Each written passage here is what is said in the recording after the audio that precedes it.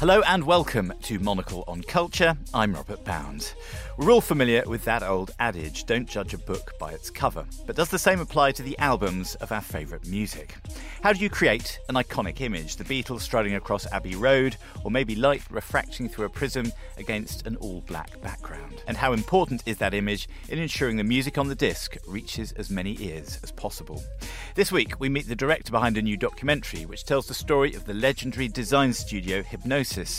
Hear from the photographer responsible for a defining album cover of the early 2000s and ask an art director all about the artwork design process in the, take a deep breath, age of streaming. So do stay tuned. It's not what's on the inside that counts this week on Monocle on Culture.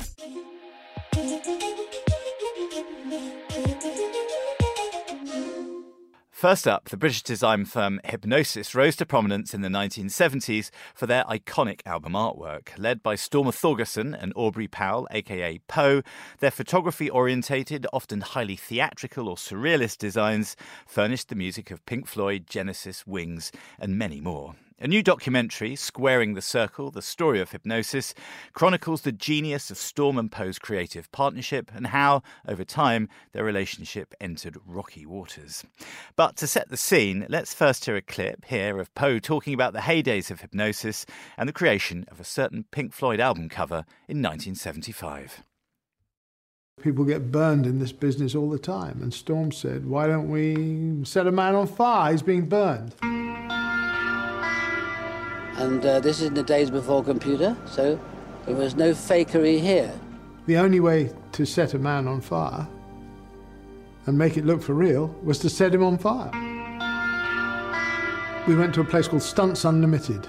Who wants to be on a record cover when we could be in Towering Inferno, they said. You know, like we were a couple of hippies who who? Pink Floyd, what?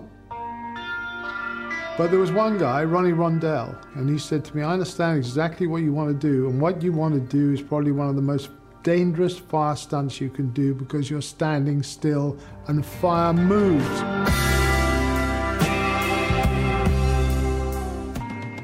And now to the filmmaker behind that documentary, Anton Corbijn. The perfect fit for this story, in fact. Corbijn is the creative director behind the visual output of Depeche Mode and U2, to name but two. When I caught up with him ahead of the film's release, I began by asking how strongly the spirit of adventure of those early Hipgnosis days came across in his interviews. I think it came across both in the interviews with the artists as with Aubrey Powell, or Poe as he's called. Yeah, I think they were so determined to belong at the time in the 60s. Whatever was happening, they just made it work, and you could probably throw anything at them and they would make it work. I got the feeling it comes from that angle rather than from studying arts or something. They just wanted to be part of something. And they learned very well and quickly, and they ended up creating some amazing sleeves. Yeah, the work obviously bestrides a decade and a half or 20 years or so of fantastic music. Just personally, Anton, what was the first Hipgnosis sleeve that you remember? I keep thinking it's the Atom Heart Mother one. The cow. The cow. I'm not sure now what I saw first, but it was a sleeve I really love, and I love the album too. So it's so much part of it, of course, how you remember something. Yeah, I mean, I bought Dark Side of the Moon on the strength. It came out before I was born. Not that long, sadly, before I was born. But I bought that album off the back of finding that such a bewitchingly strange, straight-laced album cover for an album with such a lot of passion on it. Do you listen to albums differently with the artwork in your hands, especially probably in the LP size artwork? Is it a different listening experience to have something tactile in your hands, to flip over, to look at the credits and to marvel in that artwork? It definitely was. I think album sleeves now have not the same importance and meaning as they used to have. But when I grew up, yeah, absolutely. It was fantastic to have an album, and it's not something you bought every week. You saved up for it and went to the record store. I mean, we all know the story, how that used to go. And You listen to a few songs in the record store and then you buy it. And then at home, you look through everything again. Yeah, it was a source of information and excitement. And you very much connected it to the music. Now that vinyl makes a comeback of sorts, which is great because people, I think they like to have a product in their hand, have something beautiful in their hand. Even if they don't have a record player, then they have a code on the record and they download it. So they download it and you have the album. But any information about the record now you have on Google before you buy it. It's so easy to find. And that was, of course, very different then. The record sleeve was a source of information. Yeah, there was something of a sacrament and a ritual to that buying of the records, saving up your pocket money or the money from your first job that you probably didn't like and bringing it home. Noel Gallagher talks eloquently and amusingly, as he often does, but particularly about that sacrament of studying the album sleeves on the number 50 bus somewhere in Manchester in the late 70s, I presume. Yeah. It's so different if you have to save up for something and buy it than to press a button on your laptop to get the music. I think that it means more to you if you have to save up for it. Yeah. And you've got such wonderful array of interviewees and interview subjects in Squaring the Circle, Anton. I mean, you've really obviously gone straight to the mother lode with some of your wonderful talking heads, straight to the bands themselves that featured. It's perhaps easier sometimes for musicians, certainly of that fame and fortune, I suppose, as well, to sort of talk about the artwork, maybe than the writing of the songs, which sometimes is disputed, especially with one particular band featured, Pink Floyd, I suppose, and some of the politics within the band. But everyone could happily congress around the idea that the covers were fantastic. Was that the feeling you got? Absolutely. I think there was a real love for Hipgnosis and the work they did, whether it was for the people and the sleeves or just for the sleeves, but they all the artists gave us time to interview them. And I think that was a real way of honoring Hipgnosis, I think. And quite rightly so. They did incredible things for these people. And they don't feel anybody stepping on their toes. But also like Noel Gallagher, who was more a much younger generation. But it was nice to hear his take on it, on album sleeves and the meaning of records. And Peter Saville, a designer I like very much and who I've worked with. And a few other people that are just outside the bands that they worked with. I just wanted to get other voices in there. Poe, as you mentioned in an earlier answer, Anton, Aubrey Powell, obviously one of the pair of leading lights with Storm Thorgerson of Hipgnosis. He's a fantastic, generous interviewee, talks the viewer through so many parts of the politics of it, the art direction, but he sort of falls into it by accident. And he just says, I was handed a camera right in the early days, and I was told I'd be the photographer, and he'd never really taken a photograph before. And Storm just says, point, shoot, reload, repeat. And he just learned how to do it, sort of under some fairly strict instruction from Storm Thorgerson. I felt that you, as a fantastic photographer, might well have been wincing your way through that anecdote. Is Poe hiding his light under a bushel? Is he being falsely modest at the ease with which he took up photography? And I wonder what you thought of that particular quote. I thought that was really interesting, but it also shows you the work balance between the two. I think Storm was the man of ideas and no fear. Poe was just the guy who made it happen. And some people say he was a bit of a gangster, but somebody who would not always play by the rules and get his way. And I think that was probably needed in those days. He obviously has developed as a photographer, but that is the difference, I think, between myself and them, is that I am a photographer first, and if I design something, that's secondary. I don't advertise myself as a designer so much, but more as a photographer, whereas they advertise themselves as designers. And if the idea involves photography, great. If the idea doesn't involve photography, great too. They make it happen. Paul McCartney, he called me up and he said, listen man, I've seen this statue that I want to buy at Christie's. Do you think you could pop down there and get it? Because I want to put it somewhere really special. I said, where? He said, on Everest. I suppose we must have had a meeting and said, oh, wow, it should be at the top of a Swiss mountain. There's a lot of that in those days. So we took a helicopter up, which could only land on the edge like this. We had to jump off, take this 70-pound statue, and there I am, stuck on an area about the size of an average person's sitting room, with a 10,000-foot drop all around me, and I hate heights. I'm completely have a phobia about heights, and I was stuck up there for about 6 hours.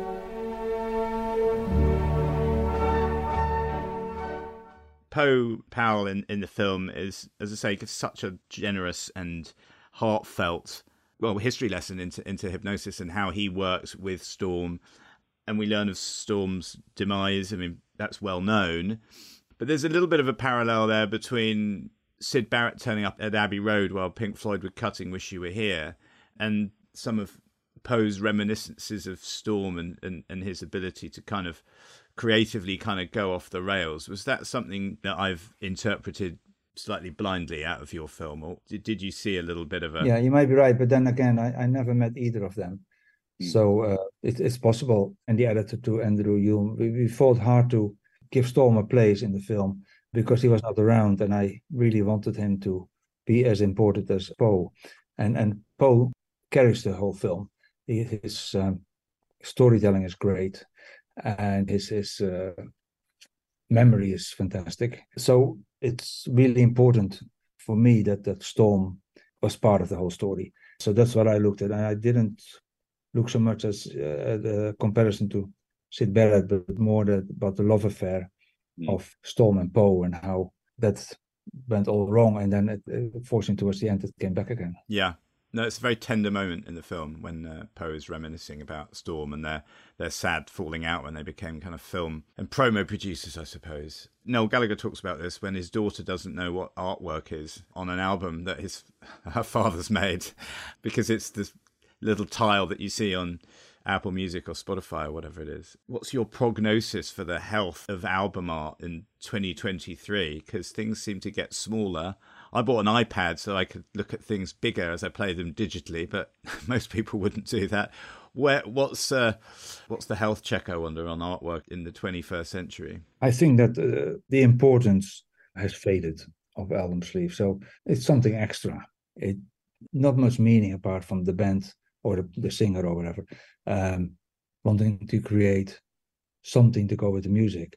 And of course, it's the canvas of 12-inch square or 12 by 24-inch. I mean, you have a gatefold. It's wonderful, And I'm very happy that with Depeche Mode we managed to release everything on vinyl and have gatefolds. For me, it's part of a record, the sleeve. But I think that for young people, for starters, they probably have no record players. So it's a specific group of people that are young and love vinyl. It's like a fetish almost, I guess. I don't think there's a lot of future in it. It's a niche thing, yeah. Anton, thank you so much for talking us through Squaring the Circle and your wonderful take on hypnosis, and talking us around the houses a little bit as well, because it's such a rich vein of creative energy that bursts off the screen. So thank you very much indeed.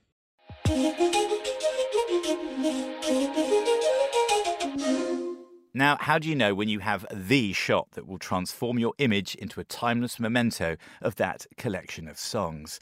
Well, Marcus Klinko has an idea. On top of working for editorial and brands like Vogue and L'Oréal Paris, the photographer has shot album covers for, among others, David Bowie and Mary J. Blige.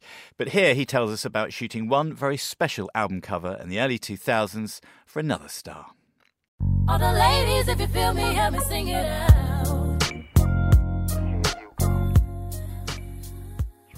On the actual shoot for Dangerously in Love, Beyonce had requested, she was inspired by an image that I've taken for a major advertising campaign that was running at the time in all the magazines for Diamond.com. And it was Letitia Costa, the French supermodel and actor. She was laying in a spider web. It was diamond studded and sort of a very dramatic blue image. And Beyonce had seen it, and she referred to it and said, if we could just do something like that, but smaller. And as she walked into the studio and I looked at the styling elements, I noticed that they had a top that was made out of these diamond strings. And I showed it to Beyonce and I said, I think that's what you were talking about. That's perfect. And she said, yeah, I know, but we have only these skirts and I feel it's going to look very red carpet like. And so she wasn't really keen to go there. And I said, I don't see that with skirts. I see that with denim. It'll look really great. The denim with the diamonds, that will be a very strong look for you. And she said, yeah, I agree, but we don't have any denim. We didn't bring any. So I just basically said to her, you know what, you might fit mine. And if you want, I probably have another pair. I can take these off and give them to you.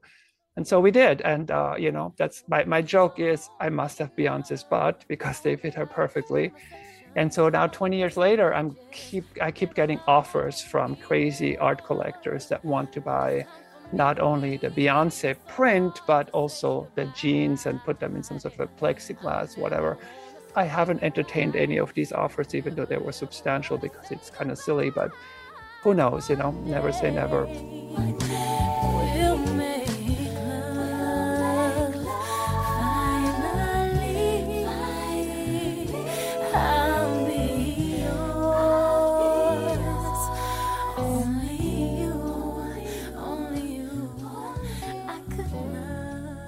I'm looking for a timeless, iconic moment that is not going to fade away after a few months. I'm not looking to do trendy photos. I've never followed the trends in photography.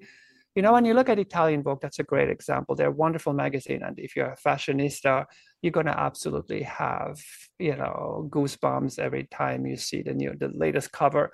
But when you look back at it, 10 years later, it doesn't really have the same staying power as do album covers. I remember when I was a kid in the 70s, those famous album covers, Michael Jackson and Led Zeppelin and all that. And there's definitely no fashion magazine cover that has any sort of even close of that staying power. So I would say I'm therefore not really looking to create the most fashionable moment.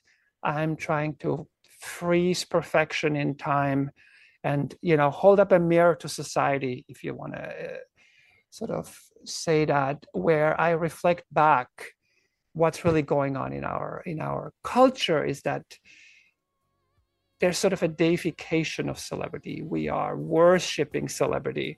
And I think these, similar to the world of the Greek gods and goddesses, I think these celebrities are ruling the planet. And so I think with the type of photography that I do, and that is exactly what's happening on the album covers too, it's sort of a commentary on what's going on in the world. And I think that works very, very well in the context of an album cover.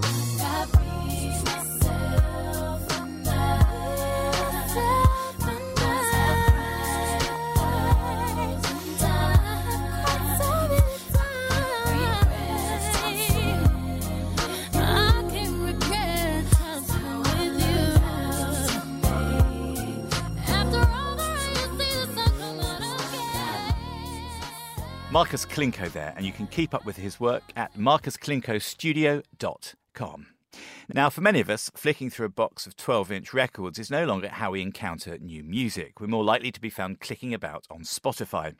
And how has the design world accommodated that change? Does the album cover still hold sway, or has it been trumped by the moving image? Well, to think through some of these ideas, I was joined in the studio by Harry Butt, the creative director of Nexus Design Studio. He's previously designed for Tame Impala, Dua Lipa and Doja Cat, and is the former art director of the Time Dance record label. Harry, lovely to meet you. Thank you very much for coming in.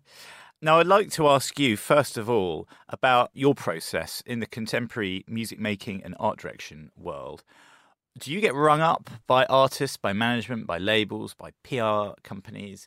How does the ball start rolling in this current universe of art direction to design an album cover or the promo around an album launch? I actually used to have, because I hated people having my mobile, I did actually put a landline in my studio so people could actually ring me up, but it didn't ring that often. It was emails most of the time. That's not to say you weren't in demand. It's just that people are shy of the landline, aren't they? That's it. Also, no one knew the number, so it was a bit of a ghost phone. But yeah, I think when you're first starting out, you kind of get a contact at a label, and they're the people that start feeding you bigger and bigger projects. Often, like, my stream of work was between like smaller independent labels and bigger major record labels. with the major labels, it was like the music that was coming out was quite fast-paced in that there would be... Like the release schedule of it. The release schedule, but also just, every kind of schedule. We were getting projects in that would be having to turn around really, really quickly, and it felt like there wasn't much care for it.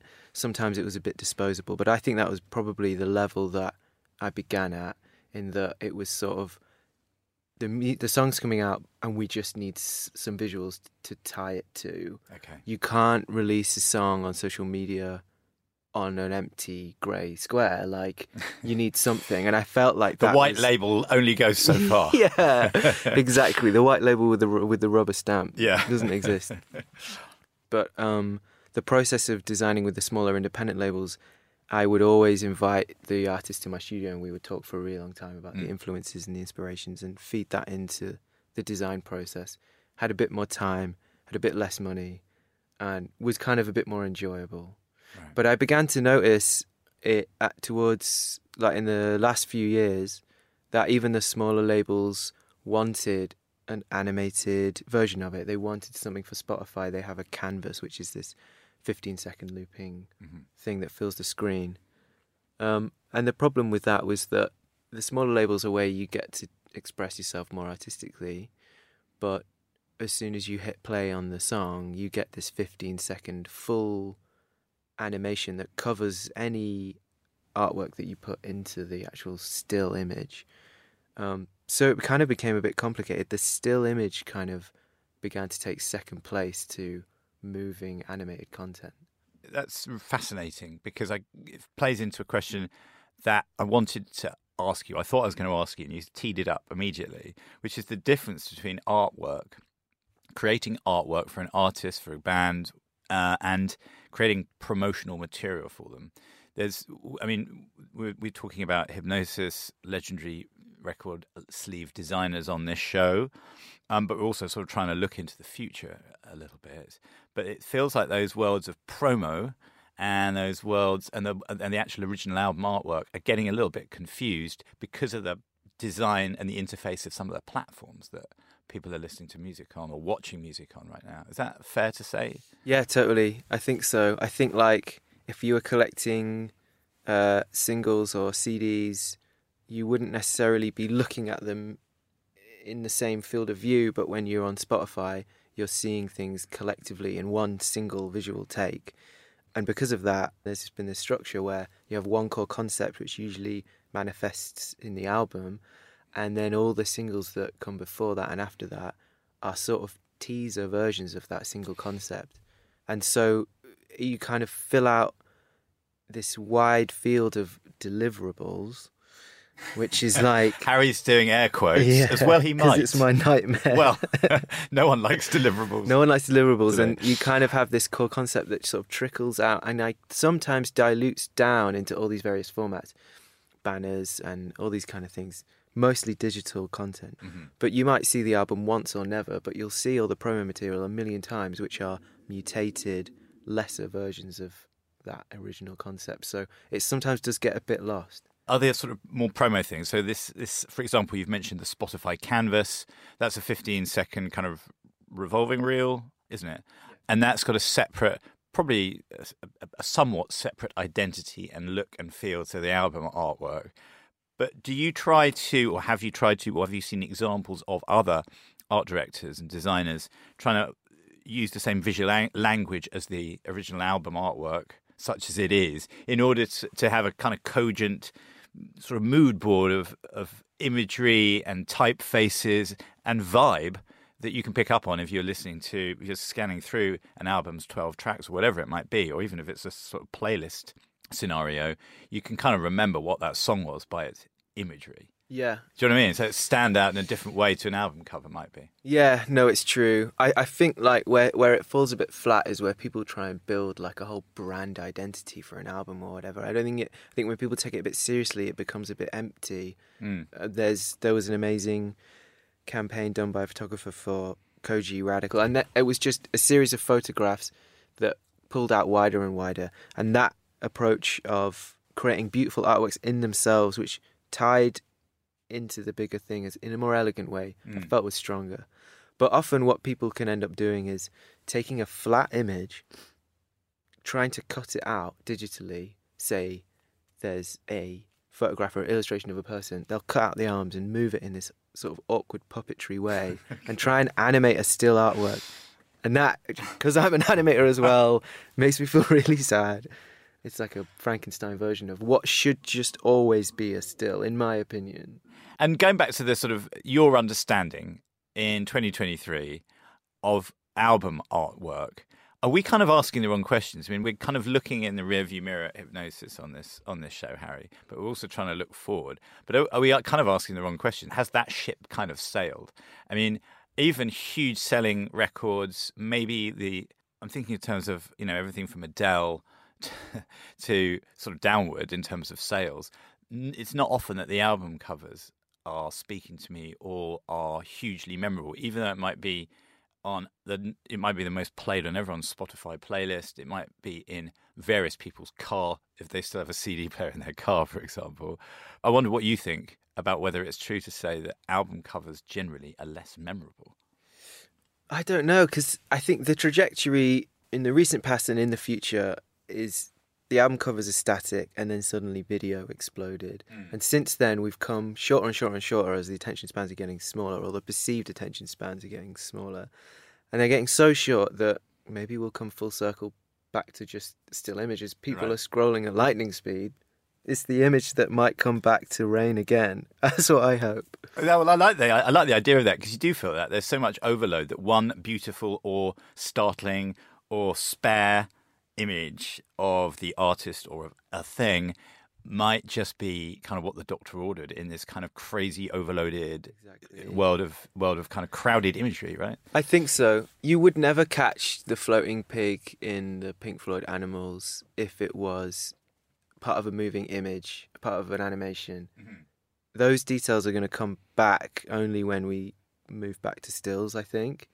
And personally, Harry, when you're researching stuff, is it Instagram for you? Is it that way you're going to look at other art directors, photographers, animators, people that you might want to commission or collaborate with or whatever, or even artists who you've kind of have rung you up on your landline in your studio, as previously discussed? Yeah. How are you checking stuff out? What's your experience, in short, of seeing album art and of seeing promo material? Is it Spotify's menu? Is it where do you see it? Yeah, personally, I try to, without sounding awful, I try to engage as little in staying up to date with the trends as possible. I've got this, my most prized possession is my collection of books, my little library. My favourite artwork I made was inspired by some Persian manuscripts. I think I'm trying as hard as I can not to contribute to the noise. And if I know what the noise looks and exactly sounds like and feels like, I know that my brain will just kind of sort of sway into that. So it's almost like a detox to avoid it. But obviously, I love music. I listen to music. I'm engaging with the music scene when I'm designing for it. And the things that I'm picking up on are the things that when people start doing things differently. There's a label called AD93 who's famous for its modern design, and they have always kind of approached design in an interesting way. They're the people I look to. It'll be individual labels who I have respect and love for. I try to stay away from the Spotify homepage. Well, it sounds like wise words from someone that's from someone with experience. Harry Butt, thank you very much for joining us. Thanks so much. Cheers. And that is it for this week. My thanks to Anton Corbijn, Marcus Klinko and Harry Butt. Monocle on Culture is produced by Sophie Monaghan-Coombs and Steph Chungu, and Steph also edits the show. Thanks also to Mariella Bevan for her help editing this week's episode. We'll be back at the same time next week, but until then, from me, Robert Bounds, thank you for tuning in.